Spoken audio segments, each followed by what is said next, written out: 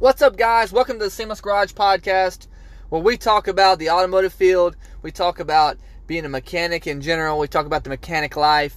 We talk about building project cars, anything car related. And we also talk about life advice and how to improve yourself in life. So, on this episode, we're going to be going into something. I was fired up. Because I had a older gentleman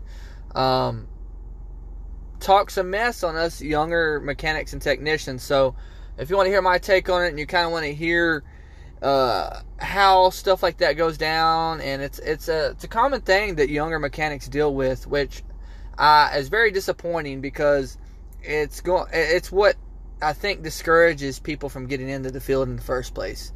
So anyway, without further ado, we're going to get into this episode. But before we do, please make sure that you share this with anybody that could get benefit from it. And if you do enjoy it, make sure that you start following us if you haven't already. Make sure you're liking, commenting, subscribing.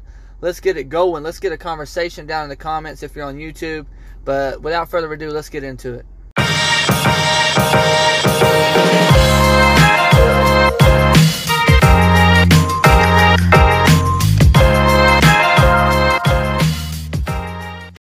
Alright, guys, this one's going to be short and sweet. This is something that I've been wanting to talk about for quite some time.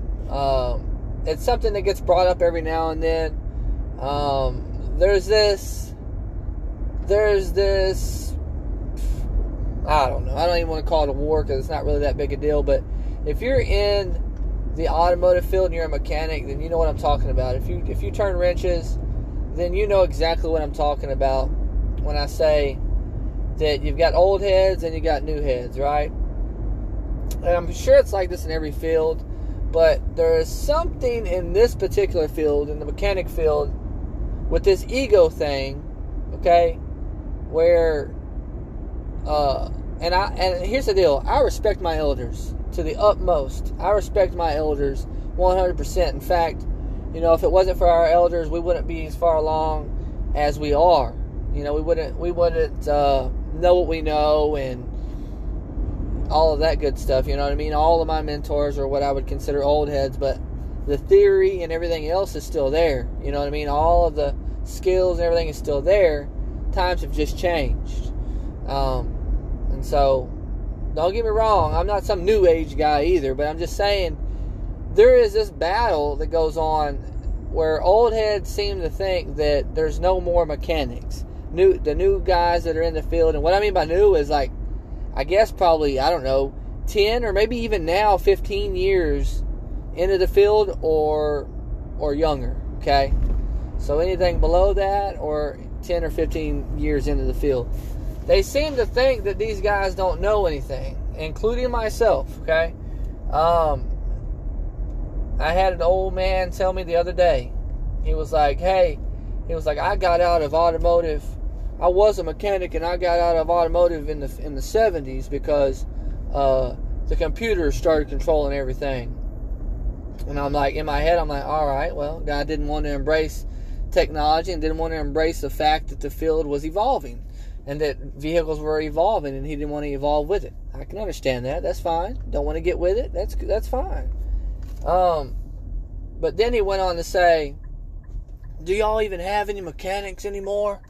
He was like, sorry, I'm just using another voice, but he was like, do you guys have any mechanics anymore? He was like, because y'all can't seem to figure out anything. He's like, back in my day, real mechanics could walk up to a car, listen to it, and tell you what's wrong with it. Well, for one, I know that's not true. Maybe some things you can tell by listening to it, but that's all wives' tales whenever you hear about a guy that goes, I know a mechanic that could just listen to a car and tell you exactly what's wrong with it. Dude had a lucky guess, or he knew that particular problem very well. That's all that is. So people will misinterpret that as that guy is just as a car whisperer, right? But anyway, he was like, they'll walk up to it, listen to it, and know what's wrong with it. And he's like, nowadays, with all these computers, all y'all gotta do is hook up a computer to it, and the codes will come up, and you just read the code and see what's wrong with it. And I'm like, in my head, I'm like, man, this guy don't understand. I was like, sir, let me explain something to you. And let me tell you that this happens all the time. This is a common thing. If you're an old head and you're listening to this, please let me know how you feel about it, and let everybody else know this is a common thing. I get it all the time. It was way worse when I looked younger and I was younger. Now I don't get it as much, but I still get it because I'm still a young looking dude, and quite frankly, I'm young compared to somebody who's in their 70s or 80s. But the thing I was saying is that I was like, hey man, let me explain something to you. The DTCs or the codes, they don't tell you what is wrong with the vehicle. They do not do the diagnosing for you.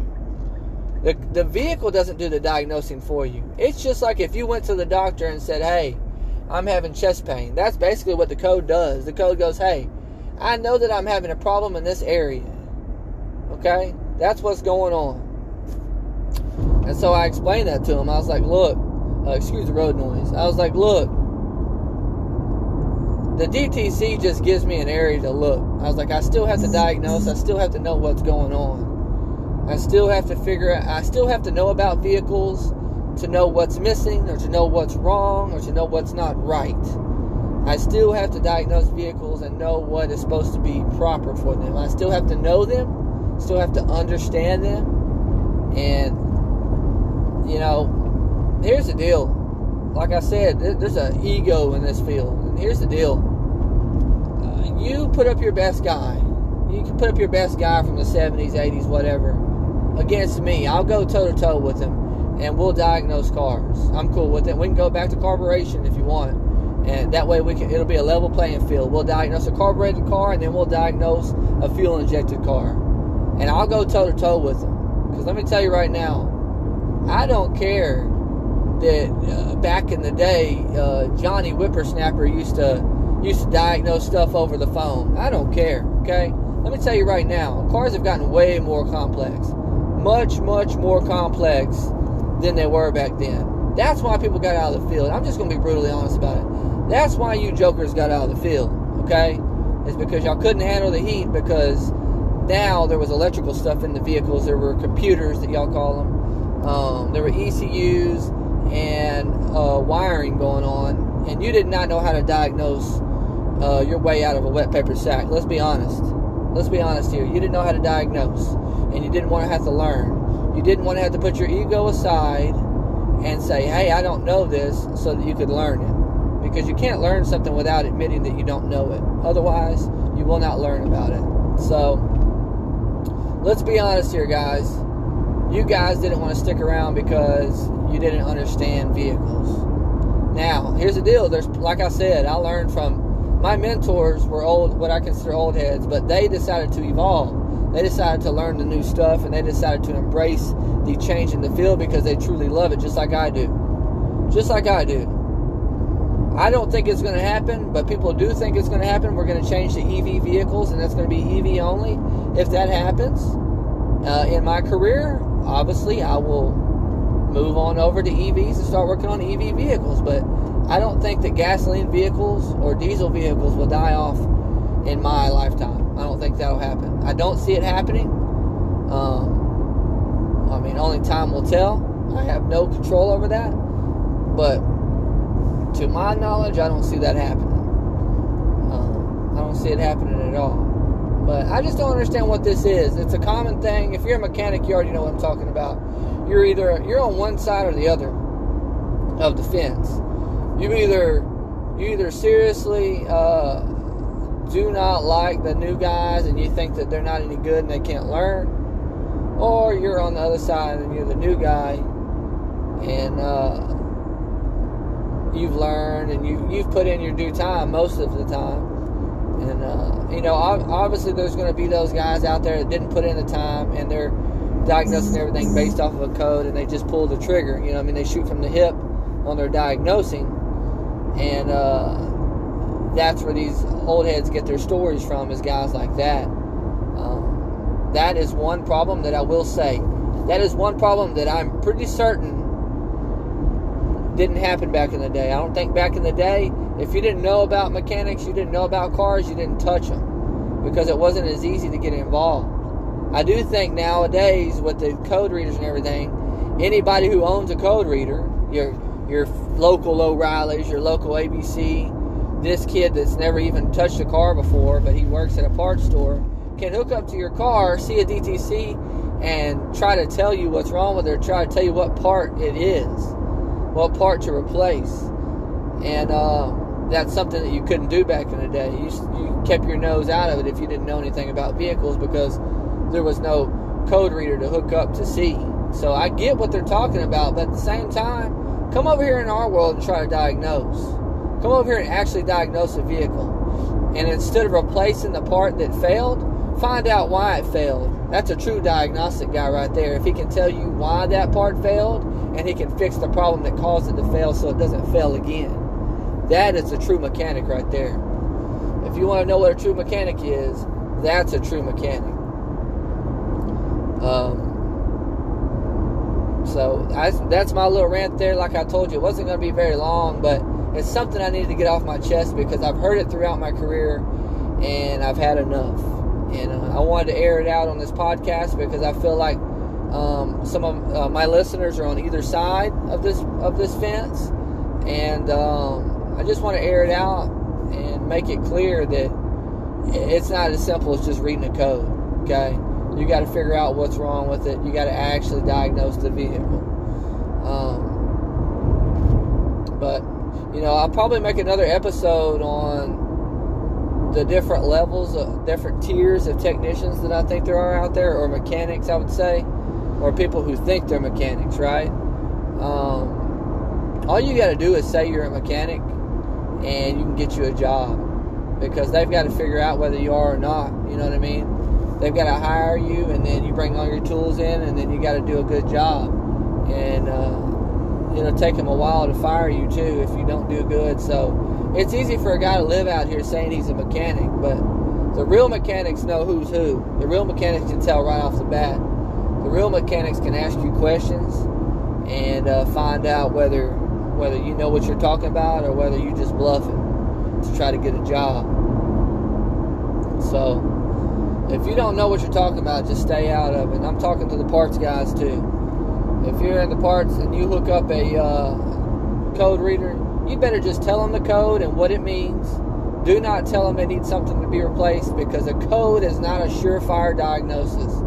It doesn't even mention a diagnosis. It's just telling you where it's having a malfunction. That is it. It's quite simply a malfunction code. That's why it's called MIL, malfunction indicator lamp, right?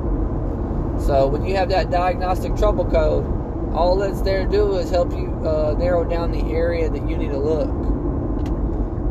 But we can get deeper into that into another podcast about diagnosing and about the fact that a code can mean something in a totally different area, and you won't be able to know it until it's too late. You go down the wrong path and you find out it's in a totally different area of the vehicle that's actually having a problem. I've got plenty of horror stories when it comes to that.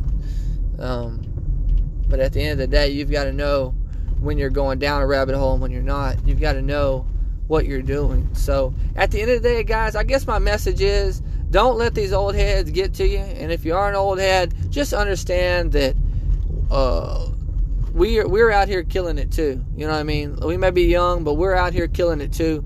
And we know cars. I know I can speak for myself, and I'm trying to uplift everybody else as well that's listening to this podcast. And just know that we're trying to improve ourselves and be the smartest that we can. So at the end of the day, just learn the system. I'm just going to leave you with a message. If you're a mechanic and an aspiring mechanic, or you're already in the field and you want to improve yourself, learn these systems. Constantly be evolving and constantly be updating your knowledge on the systems of the vehicle.